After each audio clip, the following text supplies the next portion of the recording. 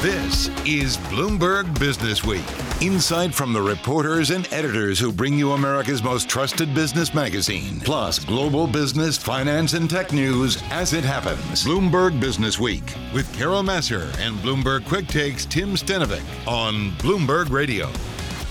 Hi, everyone. Welcome to the weekend edition of Bloomberg Businessweek. Tim, this week, I've thought about this a lot. It's been a milestone as I've been keeping track. In fact, my calendar book, every week I write, okay, what week it is that we have been, or many have been working from home. Yeah. Week 52. It is. And, you know, it's a week that I've seen a lot of memories play out on social media, on text message chains with family. Yeah. 1 year ago this week, you know, the last time stepping foot in a restaurant, the last time visiting family. It was a year ago this week that the world completely changed. Yeah, exactly. Friday the 13th, March 13th, 2020, the last time we had a guest actually in our Bloomberg radio studio. And I just remember, you know, our managers and like, we want to be safe. We want you home. We're sending you with equipment. Like, we just want to make sure everybody's safe. Hard to believe it has been a year. No shortage of virus headlines this week. It's still, of course, top and center for us here.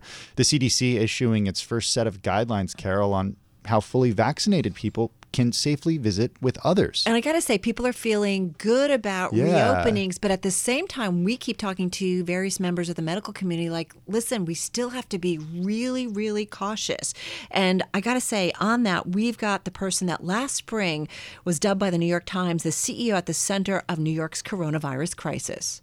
And we've got a new crisis brewing, cybersecurity. Lucky for us, though, we just happen to have on Tom Siebel, founder of Siebel Systems, also C3 AI, just as we learned that hackers broke into thousands of security cameras, exposing Tesla suppliers, jails, even hospitals. Don't you feel like cybersecurity, it's one of those stories people keep saying, you know, you guys aren't talking about it enough. It's a big, big story. It's getting lost in the other headlines. Yeah, it's terrifying. Yeah, absolutely. All right, so all of this to come. Let's begin, though, with this week's issue of the magazine. It features a deep dive into equality, and that includes, Tim, the cover story, which was among our most read on the Bloomberg.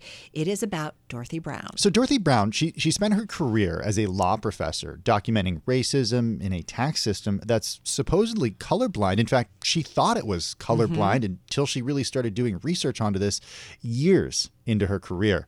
Bloomberg News personal finance editor Ben Steverman wrote all about it. Right, and Ben joined us along with Bloomberg Businessweek editor Joel Weber. Joel kicking it off, though, by talking about the overall equality issue.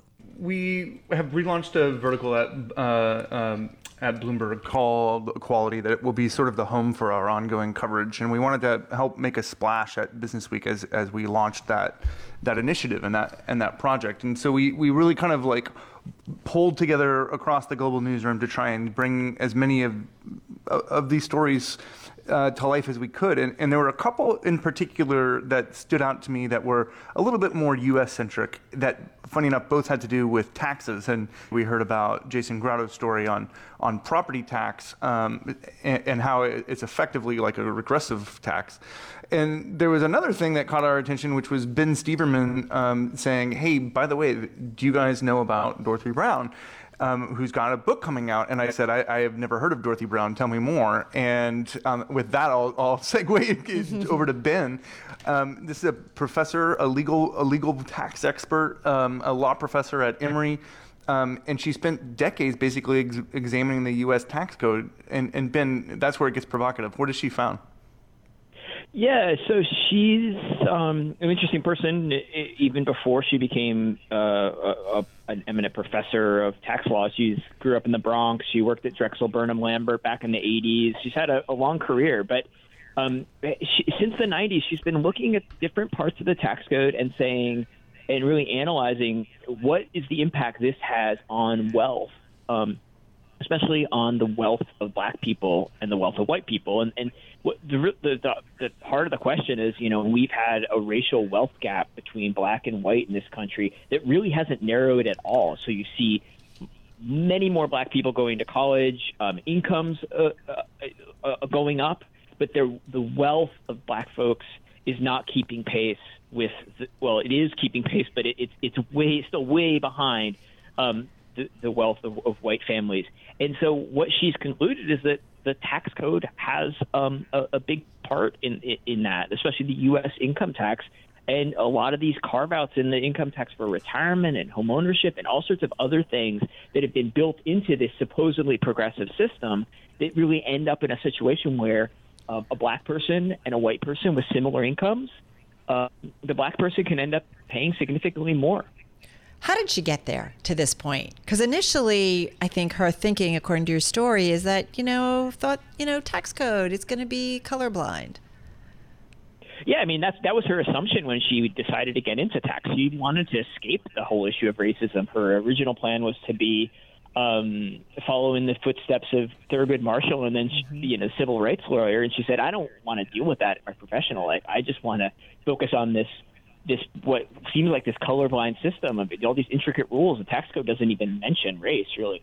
But she was part of a movement of people back in the 90s who really started to say, hey, there's these other areas of the law. They were written. All these laws were written by white people, generations of white people, and is there some hidden racism there? And what she's really showing in her book is that generations of lawmakers have built this system that's really optimized for white wealth, for white people that are already wealthy. The stories in this week's special equality issue reminding us that so much work still has to be done. That was Bloomberg News personal finance editor Ben Steverman, also Bloomberg Businessweek editor Joel Weber. Be sure to listen to the full audio version of the story on our podcast feed at Bloomberg.com. Hey, and Tim, by the way, Dorothy Brown's book, it's entitled The Whiteness of Wealth, How the Tax System Impoverishes Black Americans and How We Can Fix It. That book coming out later this month, and she's going to be joining us in a few weeks on air to talk about it. Yeah, I'm really excited for that interview. Me too. The book not even out yet, already making a splash. Exactly. Coming up, more on the equality issue, and once again involving taxes and racism. You're listening to Bloomberg Business Week. This is Bloomberg.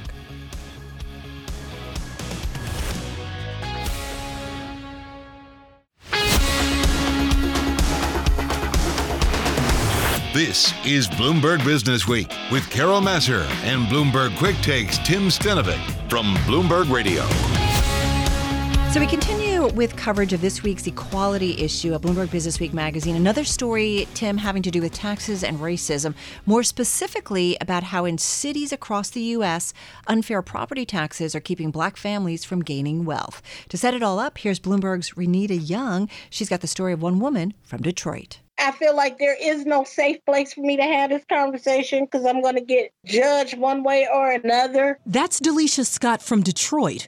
She was overtaxed on what was once her home.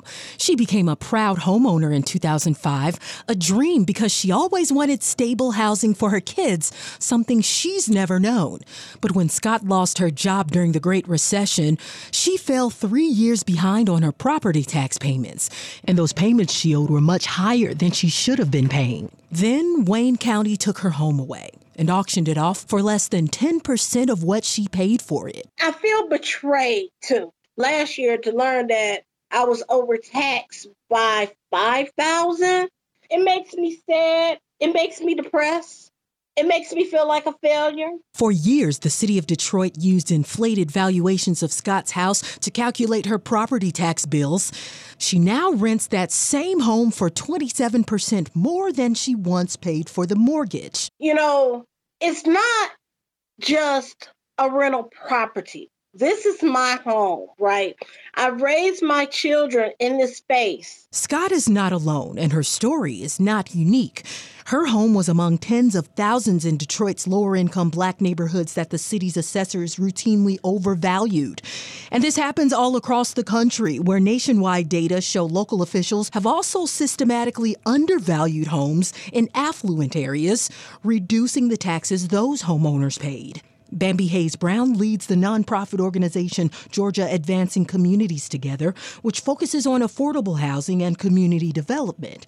She says the entire real estate system has a role to play in equitable housing, and it all starts with training. Not just your training to get your license and your training for renewal, but to also go deeper into ethics, trainings that look at internal racial biases and how to overcome them. In many cases, real estate investors profit off of unfair tax burdens. But for the people who they weigh on, like Delisha Scott, it leads to a vicious cycle of unpaid bills and property seizures, and ultimately destroys the best chance for families to build generational wealth. For more on this story, subscribe to the Paycheck podcast from Bloomberg with a new season focusing on the racial wealth gap. You can find Paycheck on Apple, Spotify, or wherever you get your podcasts. That was Bloomberg's Renita Young.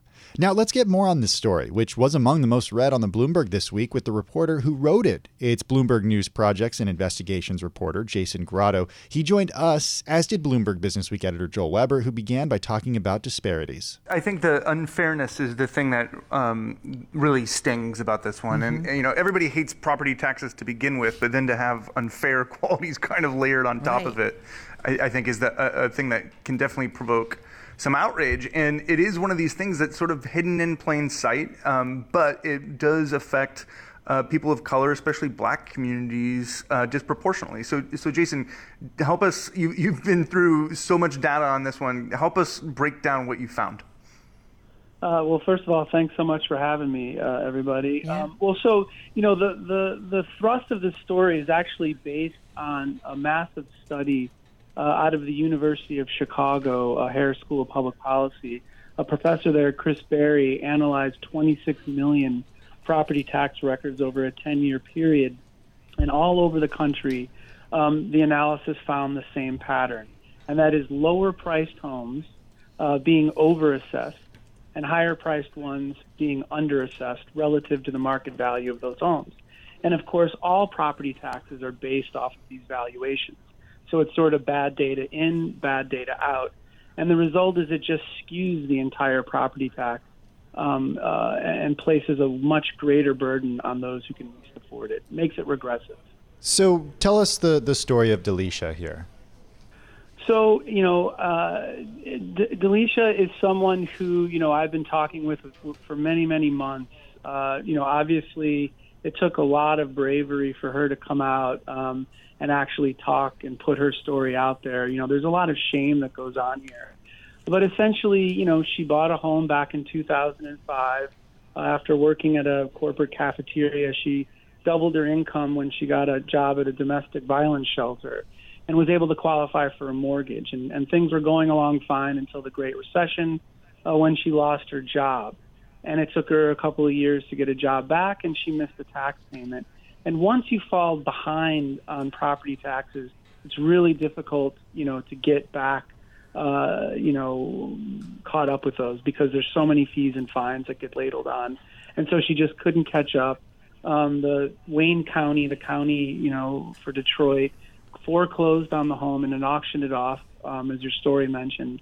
And since then, it's been sold 2 more times while she's been renting the home. So the last sale was for $84,000. Far more than she paid originally.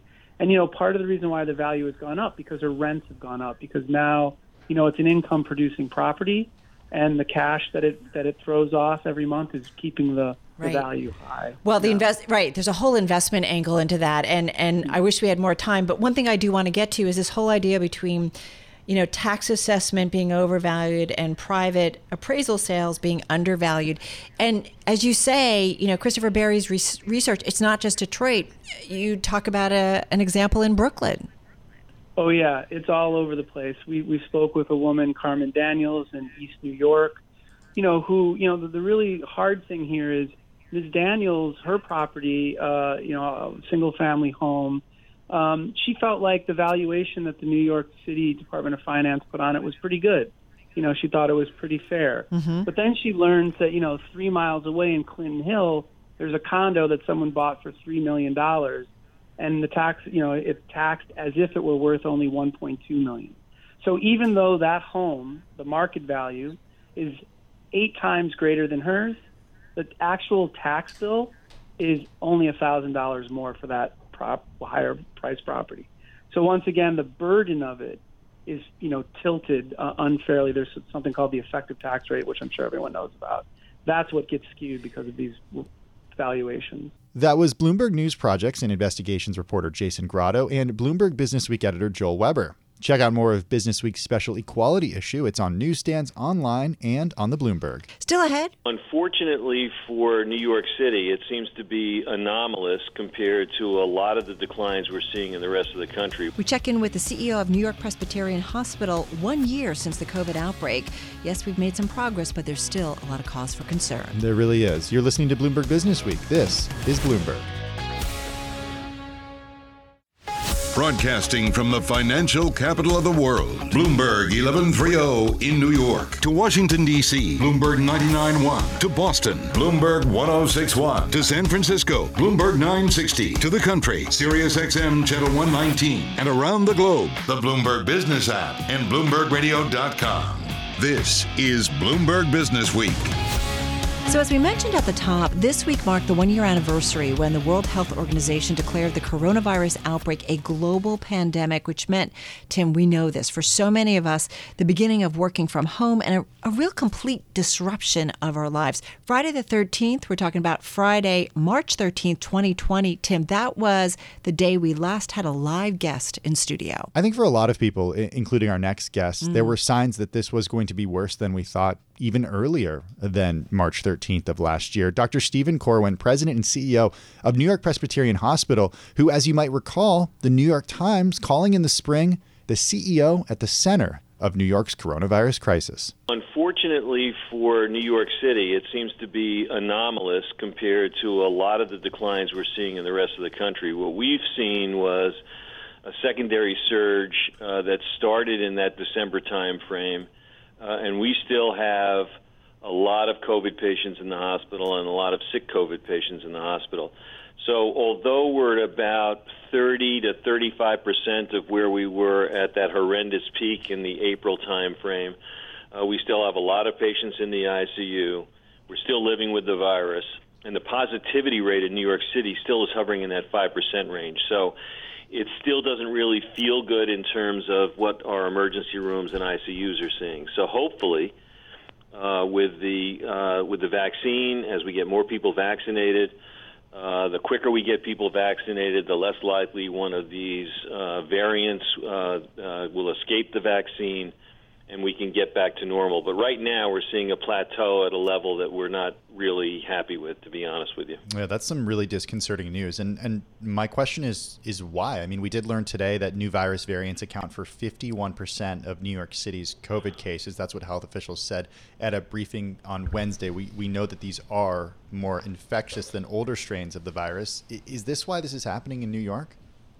I think so. I mean, all of this becomes speculative because we're not testing every single sample, but it looks like the British variant is the dominant variant. We've seen some South African variant with our own genetic testing when we do sampling. So I think that that's probably it.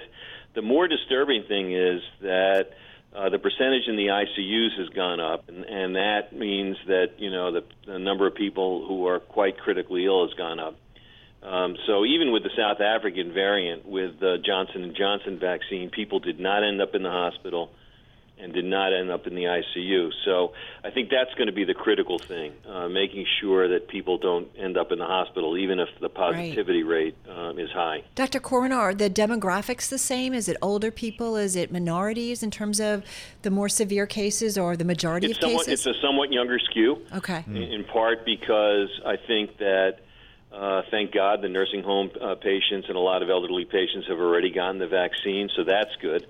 And we're, I know that younger people are at lower risk, but we see a lot of young people in the ICUs. So everyone's got to be, particularly young people who have high body mass indexes or are obese or pre-diabetic and diabetic. So that's of concern.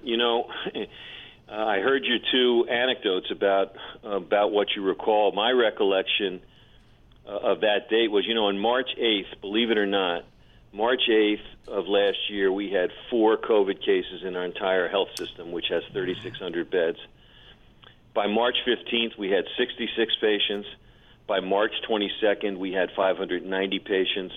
And by March 23rd, we had 1,600 patients. So you recall that dramatic slope. And for those of us in New York, how absolutely horrific it is. But my recollection of that week was actually this very day.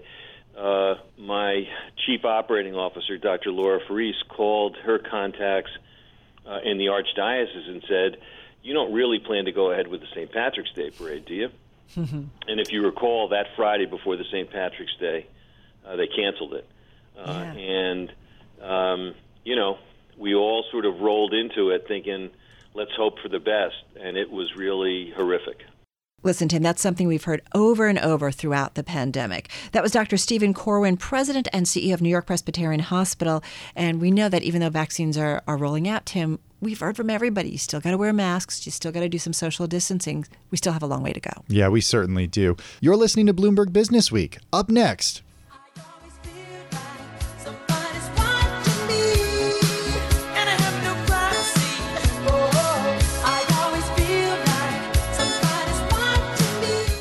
Well, increasingly, that is the case. Somebody is watching. A Bloomberg exclusive involving the breach of thousands of surveillance cameras inside hospitals, companies, police departments, prisons, and more. Totally creeped out. All right, what our team uncovered, that's coming up next. This is Bloomberg.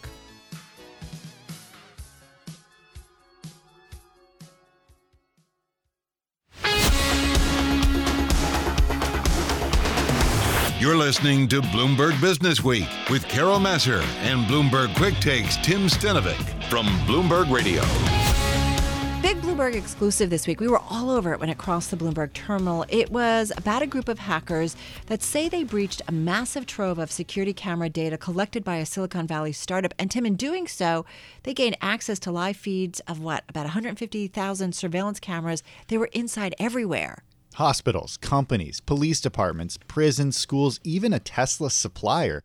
But talk about serendipity. When this news broke, we actually had Tom Siebel, founder, chairman, and CEO at C3AI, on the air. You were talking to him. Tom is also, of course, founder of Siebel Systems. Well, I think the threat associated with cyber threat, from bad actors and nation states, including Russia, China, North Korea, Iran, is existential.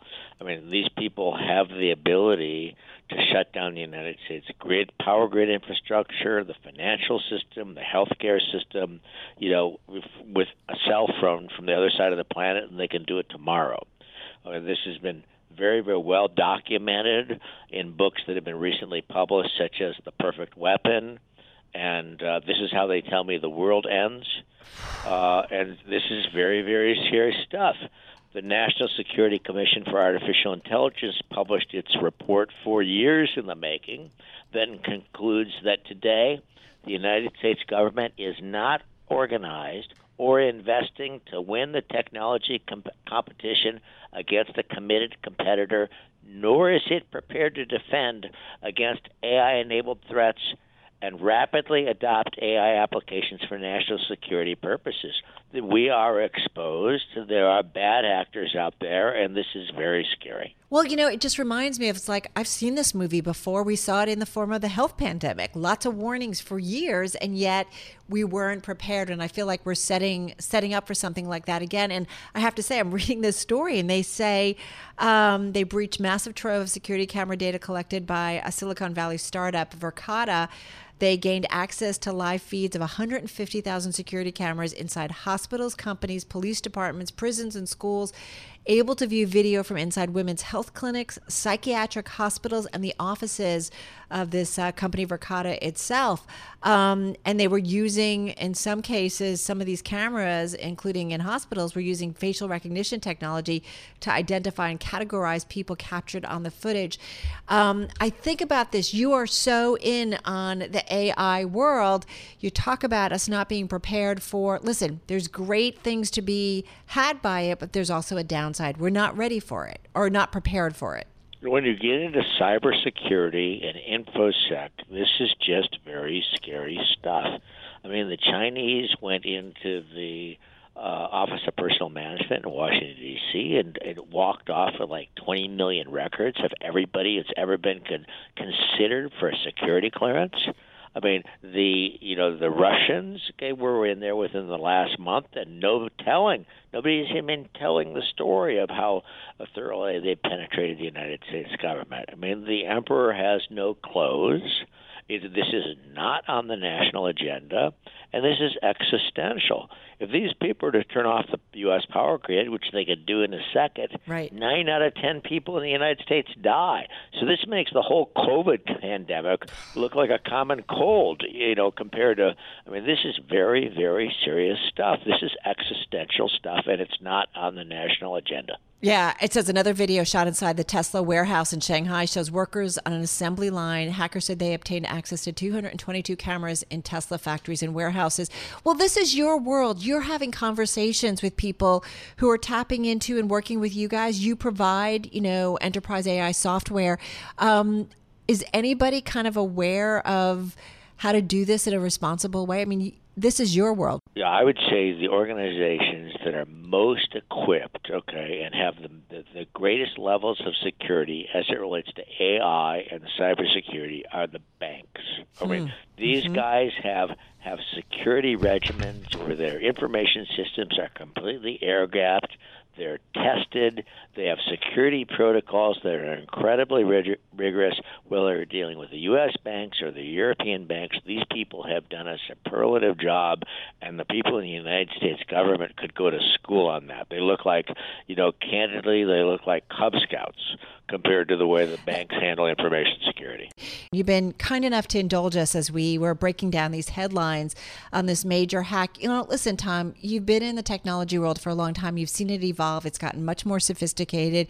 It's got a lot more invasive. It's gotten a lot more useful. And it's such a part of everything that we do. AI specifically, talk to us about kind of what's front and center right now in terms of where it's going, who's using it, where it's going to be the most productive. Well, leading corporations around the world are using AI in smart analytics, precision medicine, aerospace, manufacturing, telecommunications, banking, and they're using AI to deliver better products and services, to deliver safer, cleaner, more reliable energy. They're using AI to secure data assets from cybersecurity attacks. They're using AI in defense and intelligence. This is the largest. We look at enterprise AI software. This is a third of $1 trillion market in, say, 2024. So this is the largest growing enterprise application software market in history. And we serve all segments of that industry, from banking to telco to healthcare to government. Listen, so give me AI for dummies, because I feel like we throw around, certainly not you, but we throw around the term artificial intelligence a lot. And I think people have a grasp of it, but I don't think they understand, especially as you go through that list of basically our world, to be quite fair, whether it's military, whether it's medical, whether it's energy, where the use of AI is making things so much better. What is the AI for dummies, if you had to explain it to somebody? Great question. Okay, so AI, and so when you strip away all the mystique and all the noise, AI is an area that we call predictive analytics, where we're able, due to kind of advances in information technology, to solve problems that never been able to solve before, where we can predict things before they happen very accurately. Heart failure, diabetes, a failure of a transformer in New York City, the failure of a jet engine. So we can predict these events, or the failure of a critical piece of equipment on an offshore oil rig, say for Royal Dutch Shell, where we can predict these events, say days or months in advance, and replace the transformer in New York City and prevent the electricity outage. Intervene clinically and prevent the heart failure. Do some intervention on the machine and prevent the aircraft failure before it fails. In a nutshell, that's what enterprise AI is all about, is predictive analytics, and that is accurately predicting events before they happen, and we're able to do that today with very high levels of precision. Well, and when it comes to something like healthcare, listen, we have all been obsessed with our healthcare because our lives depended on it in the last year. And understanding, we all got, I think, safe to say, somewhat smarter in understanding how vaccines are developed and the complications of, a virus and all these things. When it comes to healthcare specifically, you talk about AI, like we can predict heart failure. I mean, is this an area that we have yet to explore in a big way when it comes to AI? Yes, I think this is a field where we apply AI to healthcare. This is what we call precision medicine. Mm-hmm. This will be the largest commercial application of AI. And for example, we can take the genome sequences and the healthcare records of, say, the population of the United States or any population, okay, and apply machine learning algorithms to these data and predict with very high levels of precision who is going to be diagnosed with what disease, okay, in the next 5 years, heart disease, lung cancer, whatever it might be, and then intervene clinically and avoid the diagnosis. Well, you combine that with telemedicine to reach previously unserved members of the community, and the economic and social benefit of this is staggering. Then you have genome-specific medical protocols, where we have tailored medical protocols to the individual genome, which are going to be much more highly efficacious at a much lower cost. So these are examples of AI applied to medicine. This will be, again, the largest application of AI in any field. That was Tom Siebel, founder, chairman, and CEO at C3AI. He's also author of the book Digital Transformation, Survive and Thrive in an Era of Mass Extinction. That wraps up the first hour of the weekend edition of Bloomberg Businessweek from Bloomberg Radio. I'm Carol Masser. And I'm Tim Stenovec. More ahead in our next hour, including our Women's History Month special hour, a look at prominent individuals in finance, tech, venture capital, and innovation who just also happen to be women as well. That's right. Our all-female lineup includes the CEO of Workboard and why diversity is so important, especially when it comes to venture capital. Also, the CFO at Estee Lauder on global growth and consumers, what they're buying. Lipstick, not so much. Skincare, yeah. I definitely have bought a lot of skincare during the pandemic. And also coming up, Verizon Business CEO on supporting women-owned small businesses and female entrepreneurs. And grab your favorite snack, but ditch that plastic cutlery. We're going to have the president and founder of Habits of Waste on how you can help combat climate change by making these simple changes in your life. Does it have to be an organic snack? I don't know, but it's going to be easy. Okay, deal. This is Bloomberg.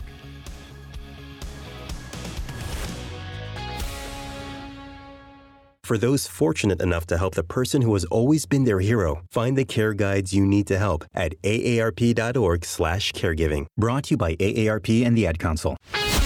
This is Bloomberg Businessweek. Insight from the reporters and editors who bring you America's most trusted business magazine. Plus, global business, finance, and tech news as it happens. Bloomberg Businessweek with Carol Masser and Bloomberg Quick Takes Tim Stenovec on Bloomberg Radio. Hi, I'm Carol Masser. And I'm Tim Stenovec. In the second hour of the weekend edition of Bloomberg Businessweek, some of our great guests on International Women's Day, leaders in tech, innovation, branding, and the environment who just happen to be women as well. We're going to hear from the CFO at Estee Lauder on how the global cosmetics giant and its consumers around the globe have been shopping during the pandemic. Yeah, the trends have changed a little bit. Also, a friend of the show, Verizon Business CEO Tammy Erwin, on where we stand in the fight for equality. Little hint, we've got a long way to go. Yeah, we certainly do. Mm-hmm. Carol, you also had a great conversation with the president and founder of Habits of Waste. She's spreading the message about small, everyday changes that we can make that would make a big difference. This was a favorite interview of mine. First up, though, let's get to the entrepreneur who has founded and led 3 tech startups, sold 1 to IBM, ran a high-growth business at IBM. We're talking about Deirdre Paknod. She's CEO and co-founder of the enterprise SaaS company Workboard. They work with Comcast, Cisco, GE, AstraZeneca, so many companies, and she is definitely no stranger to the VC world. This is my third company where I sought funding and got funding in the VC world, and it I'll say, with some embarrassment, that it hasn't improved much in the few decades that I've been working on it. I think part of it is we don't look like what the prototypical founder should look like, right? The archetype that people have in their heads. Now, that's changing, I think, now in very meaningful ways, and there's a lot of organizations driving change, including, for example, Allraise. And what you see today, which you just wouldn't have seen 5 years ago, much less 10 years ago, is women partners at really every quality firm has real women partners making real investment decisions and driving those investment decisions in the VC firm. So I think it takes a bit of time. I think we actually finally turned a corner on getting women partners in the venture firms that actually fuel those startups. Well, that gives me hope. What about corporate boards, though? And I know this is something that you've certainly been keeping an eye on. Corporate boards still mostly white. White are 8 in 10 directors at S&P 500 companies, at least in 2019. 72% are still male. What's going on with corporate boards? Why is it so slow? Especially when we know the research when it comes to diversity. McKinsey's done it. So many others have done it, that when you've got a diverse board, when you've got a diverse senior leadership, you do better financially. Yep. I think there's a couple of things that are shifting there and that will accelerate, in some senses, sort of accelerate post-2020. But a couple of those. One is, I just added 2 women independent directors to my board, Margot Georgiadis, who was a former CEO of Ancestry, and Kathy Benko, who is a former vice chair of Deloitte, both really senior, talented women. And as I was doing the search to add them to the board, I used a search firm that was focused on women executives. And so what they'd done, which is something I think hadn't been done in the past, is actually build the database of candidates, build the pool, so that when you want to find talent, you're looking at a pool that is enriched by women leaders and women executives versus the same old database of the same old pool that looks the same old way it's always looked. And that's what people, and that's what's going on still at a lot of companies, right? Everybody's going back to the existing pools, the old ones. Exactly. But I do think that executive search firms are now quite mindful of opening the aperture. The other thing, and probably more interesting, is in my work with senior leaders, most of them are looking beyond their own sector for expertise, for insights, for how other people are changing the game. And most of them are acutely aware of the extreme disruptive opportunities and, frankly, risks that face their business. And I think that what we'll see is this enormous generation of direct-to-consumer leaders, many of whom are women, who created fantastic companies, grown them, have real go-to-market and leadership skills, and are very disruptive thinkers. If I were the CEO of a mainstream company looking for diversity of thought, provocative ideas, and a way to enrich the conversations I was having at the board, I would look to those disruptive leaders coming out of DTC, right? What is it of Bumble, for example? Forgive me. What is it about D2C that you think really puts them out there ahead of others? Their business models, the way they think about reaching their customers, the way they think about serving those customers. A lot of it is just blank slate, right? Not bogged down by the way we've always done it, and started instead with, well, what would be awesome? Like, what could we imagine? And then that's a pool of many, many women in those organizations as co-founders, as CEOs, as COOs, as CFOs, right? Women in different roles there. So I think it creates a pipeline of diverse talent that has the kind of disruptive thinking and phenomenal success that you'd want around you in the boardroom. Because I do wonder, too, and you probably have a lot of experience at this, or a great person to talk to about this, is that money always talks. And I do wonder if there's at some point somebody's going to be like, wow, look at this company, the diversity that they've got, and look at how well they're doing. And so what's the common denominator? Or what is it that's getting them to that point? And I know there's a lot of factors at play that make a successful venture or institution or company, but we know the research. And I do wonder at some point, is it just people are like, this is the smart thing to do financially, especially if you're publicly held? Or anything. Yeah, I think until leaders CEOs perceive it as the smart thing to do financially, until they perceive it as, when I bring those different voices on that different experience to my table, I'm a smarter leader. That was Deirdre Paknad, CEO and co-founder of the enterprise SaaS company Workboard. The full conversation on our podcast feed. You're listening to Bloomberg Businessweek. Coming up, the CFO at Estee Lauder and what global consumers are buying. That's up next. This is Bloomberg.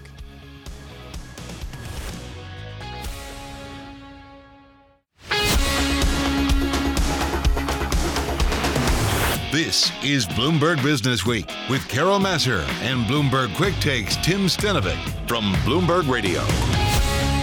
Estee Lauder is a behemoth when it comes to the cosmetics, skincare, and fragrance world. They are, Tim, one of the largest in the world, selling in some 150 countries. They own a portfolio of brands, some created internally, many others like La Mer, Bobbi Brown, Glam Glow, MAC, and others. They bought them. A great person to find out what's going on around the world and answer the question of what consumers are buying is Tracy Travis, Executive Vice President of Finance, also CFO of Estee Lauder. The consumer, based on what we've seen globally, is still supporting, obviously, prestige beauty. I mean, our sales, are recovering. Every month, every quarter. Certainly, we just reported our second quarter results, and we returned to growth for a quarter earlier than what we had expected. But the consumer is gradually coming back to, I think, spending in the categories that are important to her, like beauty. How did consumer spending shift during the pandemic? Consumer spending shifted very much to online, first of all. So, we were one of the companies that our distribution was deemed to be non-essential globally. We sell only prestige beauty, so we sell in a lot of department stores and specialty stores, which closed initially during the pandemic and then reopened, but traffic has been a bit light and has gradually been building. So we saw a tremendous shift to online, and we were prepared for that, with our own brand.com sites, with our retail partners and their sites, as well as some of the platforms and pure play sites that we sell on. We saw a tremendous, shift to looking for her favorite skincare products, whether it's La Mer or Clinique or Estee Lauder, or some of the other skincare brands that we have. We also saw a pickup in fragrance, and again, no surprise, more people working from home. We saw our bath and body category grow, as well as our home fragrance category grow. So, those are some of the trends that we have observed during the pandemic. Makeup has been the most impacted, no surprise, given the fact that, many people are working from home, and those that are going out, many are wearing masks as instructed. And so that does have an impact on particularly the largest categories of makeup, foundation, and lips. And those are categories that we expect, certainly as the vaccine rollout, continues to progress, and we start to see people migrating back to work and back to school and resuming some of their social activities. We expect, to have a strong makeup recovery at that point in time. Tracy, I feel like you've described me. I spend so much more on skincare in the last year or so than certainly on traditional makeup, and it's just very interesting. You talked about, though, shifting to online, and I do wonder, we've seen just an increased digitization of our world when it comes to retail, not just you guys, but everybody. And folks that had strategies that maybe they were going to roll out over the next 3 to 5 years, all of a sudden did them overnight. What has changed in terms of your digital strategy, specifically because of the pandemic, and just seeing how this is how an increasing number of consumers want to shop? Well, we had a very strong focus on online for many years. Actually, right. We started our online sites more than 20 years ago. Mm-hmm. And so we were focused. It was our fastest growing channel heading into the pandemic. What we've seen is an acceleration of the penetration of online. Certainly more consumers, a lot of new consumers that we had not seen purchase online previously started to purchase online, obviously, when when brick and mortar, became less attractive to shop in during this pandemic. And so we expect that we're going to continue to see those trends coming out of the pandemic. Clearly, we expect that consumers will return to brick and mortar, but those that have developed the habit of shopping online, we expect will continue. And we have added quite a bit of functionality to our online site. That have many of our retail partners. We've added virtual try-on in terms of makeup. We have a virtual diagnostic for our Clinique brand. We have live streaming events. We've added a lot more video content and how-tos, and we've actually seen, which is one of our encouraging signs for makeup, we've seen more consumers actually access those videos and with an interest in learning more about skincare treatments as well as makeup treatments as well. This is a business where people like to try before they buy, and they do that in person in stores. I'm wondering how the in-person experience is going to change on the other side of this pandemic. We think that, we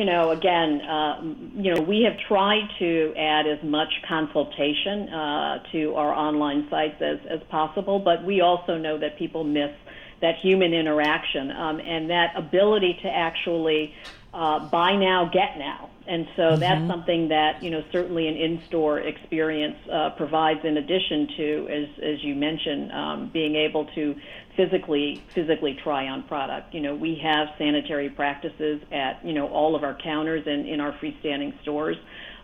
So, as consumers return, we are making sure that they can try comfortably and right. safely. In terms of the behaviors post-pandemic, we do expect that, we ended last year with our online business, at a 23% penetration.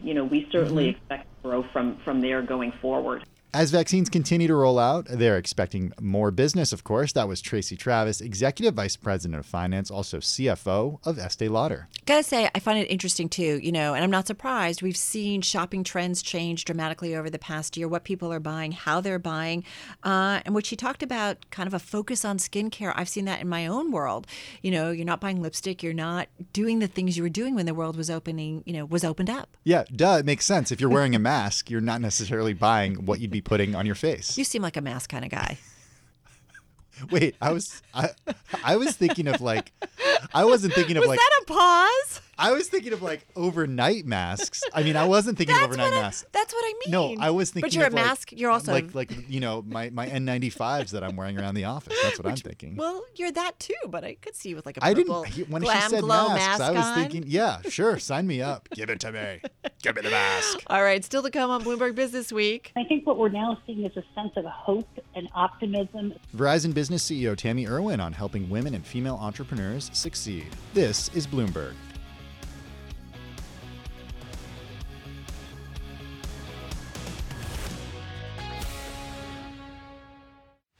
Broadcasting from the financial capital of the world, Bloomberg 1130 in New York. To Washington, D.C., Bloomberg 99.1. To Boston, Bloomberg 106.1. To San Francisco, Bloomberg 960. To the country, Sirius XM Channel 119. And around the globe, the Bloomberg Business app and BloombergRadio.com. This is Bloomberg Business Week. Carol, recently Verizon Business announcing an effort led by our next guest. It's all about championing women and confronting the ongoing crisis of women leaving the workforce at unprecedented rates due to the impact of the pandemic. We see it everywhere. Tim, she's a favorite voice of mine to check in with. We're talking about Verizon Business CEO Tammy Irwin, who I've talked with several times throughout the pandemic. And this time around, again, that's where we started. We've talked so much about how people have reacted and responded. And now we're really in that phase where people are beginning to reimagine what the workforce of the future looks like. We're calling it Work Forward at Verizon, which is how will we work and what does the new norm look like? Carol, you and I have talked about some of the challenges that women have faced throughout 2020 with the COVID. And I think what we're now seeing is a sense of hope and optimism, a sense that kids might be back in school in the fall. So I would just tell you, I think we're seeing resiliency and we're seeing hope as people begin to look to what the workforce of the future might be. and how that will give women a little more time to lean into their career and give them a chance to get out and live life. Well, having said that, you guys at Verizon are very specific and deliberate when it comes to initiatives and programs. Talk to us about the most recent effort and some of the work that you guys have done, whether it's mentoring, whether it's working with small businesses. Tell me a little bit about what you guys are doing right now. Yeah, thank you for the opportunity. We are really proud of the work that we've done to really put a spotlight on so many things. Carol, you and I have talked about the fact that when COVID hit, we said our number one priority was taking care of our employees, followed by our second stakeholder, which is making sure customers have all the connectivity and the services that they get and rely on from Verizon. And then third, caring for shareholders, and fourth, caring for society. And as we've looked at how we really lean in and care for all four of those stakeholders, we've really put a lot of time into how do we make sure that women have a chance to be successful. We know in January alone, 275,000 women dropped out of the labor force. We know that women are coming into the workforce more educated than ever before, but falling out. So what we've done is a number of things, building off of things we did in 2020. We successfully launched a program last year called Women in Business, and it was a series of seminars. And it was a seminar that really focused on a number of different verticals. So whether you were in the healthcare, whether you were in entertainment, whether you were in a public sector of finance, you had an opportunity to really say, what are other women doing and what are the things I need to do to be successful? Those seminars were viewed 200,000 times. Wow. Because what we know is that working women view employee-sponsored resources as an important aspect of how they do it all, how they balance this work personal that they're trying to do.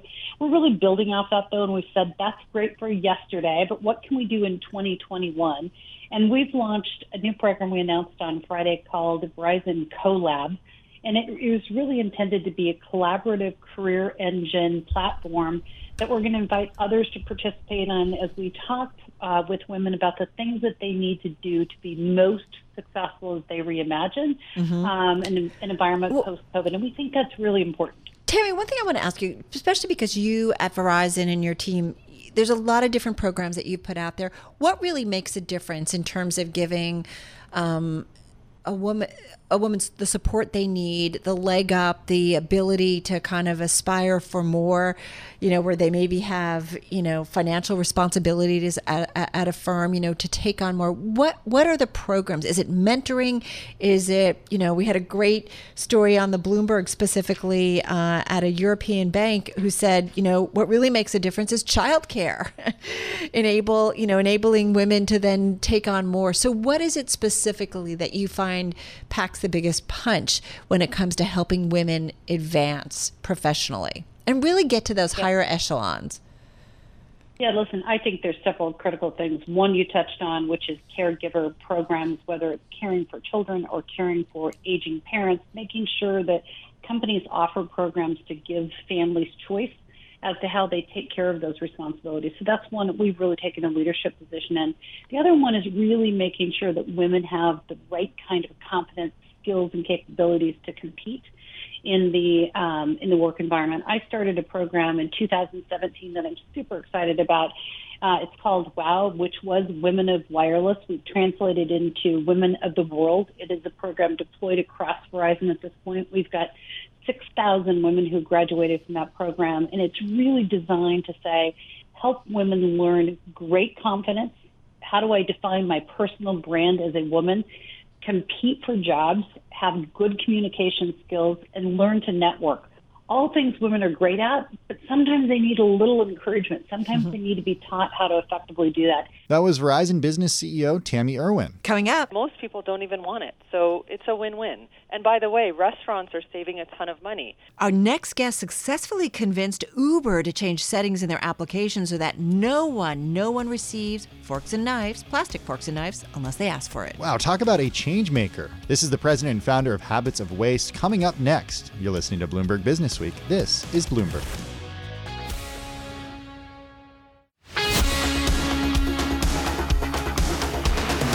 You're listening to Bloomberg Businessweek with Carol Messer and Bloomberg Quick Takes Tim Stenovic from Bloomberg Radio.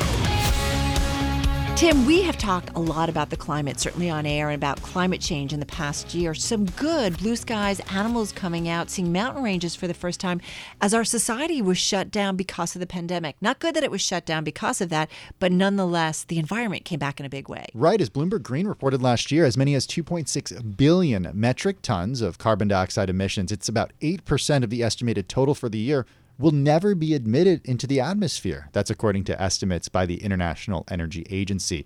Pick any world-shaking event from 20th century history, none has produced a bigger decrease in emissions. And that's the good news. But Tim, you also smartly remind us that we've also seen single-use garbage move up, plastic utensils, masks, and a lot more because of the pandemic. Right. Masks on the ground, gloves on the ground. You still see it everywhere. Yeah, exactly. Well, looking at how we can create, all of us can create better habits that help the environment and climate is Sheila Moravati. She's president and founder of Habits of Waste.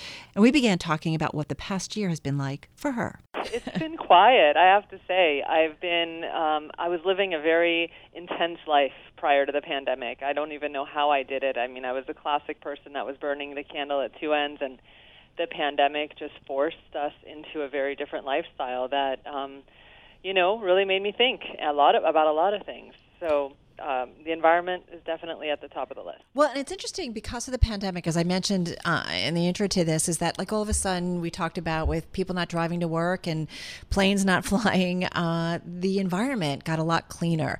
At the same time, we have been using a lot of single-use items, whether it's plastic cutlery and plastic bags or, masks one time. So it's kind of this dichotomy of different things going on.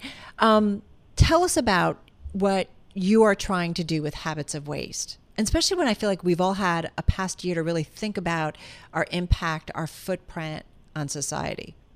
Absolutely. So I come into environmentalism with a little bit of a different angle. I studied sociology at UCLA and found it fascinating to understand human behavior and how to shift the behavior of the masses. So throughout the pandemic, food delivery applications went through the roof. So the increase in food delivery orders was about 250%. So what I realized is if we were able to convince people to only receive plastic cutlery upon request, how could we decrease the 40 billion pieces of plastic cutlery that are entering our waste stream every single year? So I was able to convince Uber Eats, Postmates, and Grubhub to swap that default setting so it's no plastic cutlery comes out anymore unless you ask for it. We're still waiting on DoorDash to jump in, and it's imperative that they join us because they had about 45% of all food delivery orders in 2020. That being said, we used technology to get to this point. We had an email campaign on our website at habitsofwaste.org where users could come in, send an email, and it would go directly to these food delivery applications. And I felt that if the food delivery apps knew that this is what we wanted, we have this junk drawer everybody has in the kitchen that they feel horrible about throwing away, yet it's filled to the rim with plastic cutlery. I mean, ask anybody, they've got one. So luckily, these emails worked, and we sent about 10,000 emails to date. And now we're just holding out for DoorDash, and then we'll have it all done. It's amazing how, though, like I've got to say, we've gotten used to it and not getting cutlery, and don't miss it. I'm actually kind of grateful that we're not getting it, and silly for us for not kind of saying earlier on, like, don't put it in. But it became such a habit, right, of all the takeout places. Right, and it's really about choice architecture. Like, how is it that we're just being bombarded with these habitual behaviors of waste without really getting a chance to even do better or bypass it, I spearheaded the first plastic straw and cutlery ban in history, which was in the city of Malibu. And unfortunately, banning plastic straws was a lot easier than banning plastic cutlery. So here we are trying to at least have it only upon request, and most people don't even want it. So it's a win-win. And by the way, restaurants are saving a ton of money. I'll give you this one really interesting fact. Postmates announced that within a year, they saved 122 million packs of cutlery from entering the environment, and that was an equivalent of $3.2 million in savings for restaurants. So, plastic is really important, but the next most important thing that I've ever done, probably in my whole entire life, has been trying to get more people to eat plants. Well, that is the single most important thing we need to do right now. Sheila, let's talk about, I'm up on your website, and I was looking at it earlier today as well. There's a form you can fill out to join a challenge that you have. It's called #8meals. What's that about? Yeah, so Actually, it's a brand new app that we have, and it's available in the App Store under Habits of Waste. And 8 Meals was basically born because, I'm very much involved in environmental work, yet one thing I've yet to, be able to commit to fully is going fully vegan. And eating every single meal plant-based is just something that I felt was impossible. If I feel this way, I can guarantee that many of your listeners probably feel the same way. And I felt very dissuaded by the whole thing and always I'm going to try this week, but then I'd fall off the bandwagon. I came across a study by the University of Michigan and Tulane talking about how Western cultures must decrease their animal protein intake by 40 to 50% at the very minimum in order for us to even have a chance at climate change. It is the number one thing individuals must do to make an impact. So I thought about that, and I said, okay, well, how do we translate that for the everyday person to be able to adopt this idea into their daily lives? So 3 meals a day times 7 days a week, 21 meals. What's 40% of that? That gives us 8 meals. So that's the goal, is that we all want to try and increase our plant-based meals by 8 meals a week, and we've created this new application to help everyone do that by providing recipes, linking the meals you want to plug in into your calendar. You can check out how much of a carbon reduction you're making, because by eating 8 meals a week, it's actually 540 kilograms of carbon that you're reducing, which is the equivalent of driving a hybrid car a hybrid car for a year. So 8 meals a week for a year is equivalent to driving a Prius. Don't you almost feel like I think about this year where we as individuals, global citizens, learned a lot about obviously a health pandemic, but also what it takes to create a vaccine. Like we peeled back the layers, and I almost feel like food production is a thing where I don't think we all really understand where a lot of stuff comes from or the impact it has. We've done a lot of stories here at Bloomberg about meat production and what it does for the climate and the environment. What do you think about in terms of what we need to do, though, to also educate people about food? I mean, we understand organic versus not and things like that, but the mass production of food, not so much. Although we got a glimpse of it, right, when all of a sudden the supply chain started coming undone during the pandemic. Right. One fact that always sticks is when you keep it really simple. So, for example, creating 1 pound of beef is the equivalent of 8,000 gallons of water. So just thinking about these small things that, just like tidbits of information. And by the way, eating a plant-based meal 8 times a week is not so, impossible for many people. And in fact, you feel better, and it's 25% less expensive. So there's a lot of wins in there for your health, for your wallet, for the environment. So if we can just look at it like, okay, I'm not going to commit 100%, fine. Maybe you will. You never know. After 8 meals, a lot of people are like, I'm kind of grossed out by meat. I don't even need it. Great. But my whole mission is to educate with as much small bits of information that would interest the everyday person that's not in the environmental world, because people are living their lives. They're busy. They just got to get dinner on the table, and they've got work and school and a million other things, especially this past year. So, this is my philosophy that, if you can just give small bits of info, it's great. What do you think is holding people back the most from doing things, little things, like you say, these habits? You change them. If everybody starts to change a little habit, that's a significant one. You can kind of alter the outcome of our climate. What's holding people back? I think people just aren't aware that their impact matters. So it's just that everyone says, well, I'm just one person. I'm only one person. But if we all said that, then nothing would get done in the world. So this is an opportunity. Our whole website, our whole mission at habitsofwaste.org is really about inspiring people to know you do matter and your actions do add up. And then taking away obstacles. So, for example, the 8 Meals app is an opportunity for us to make it really easy and fun and interactive to try, increasing your plant-based meals or cut out cutlery. Ultimately, companies want to do the right thing for their consumers, and if the consumers speak up and are heard, then it's a beautiful synergy. So, back to the cutout cutlery campaign that we did, the applications, they're like these emails, can you stop sending them to us? So they're listening. It's working. It's just a matter of, again, not shaming, and it's just positive, and just understanding that we all can make an impact. It's so true. We can all make an impact, each and every single one of us. That was Sheila Moravati, president and founder of Habits of Waste. The nonprofit is focused on reducing environmental footprints. Really love her points about doing small things that can make a big difference. It's a great way that we can think about accomplishing goals, too. Right. You can start moving the needle, all of us, just a little step at a time. All right. Be sure to check out that full conversation. It's in our podcast feed.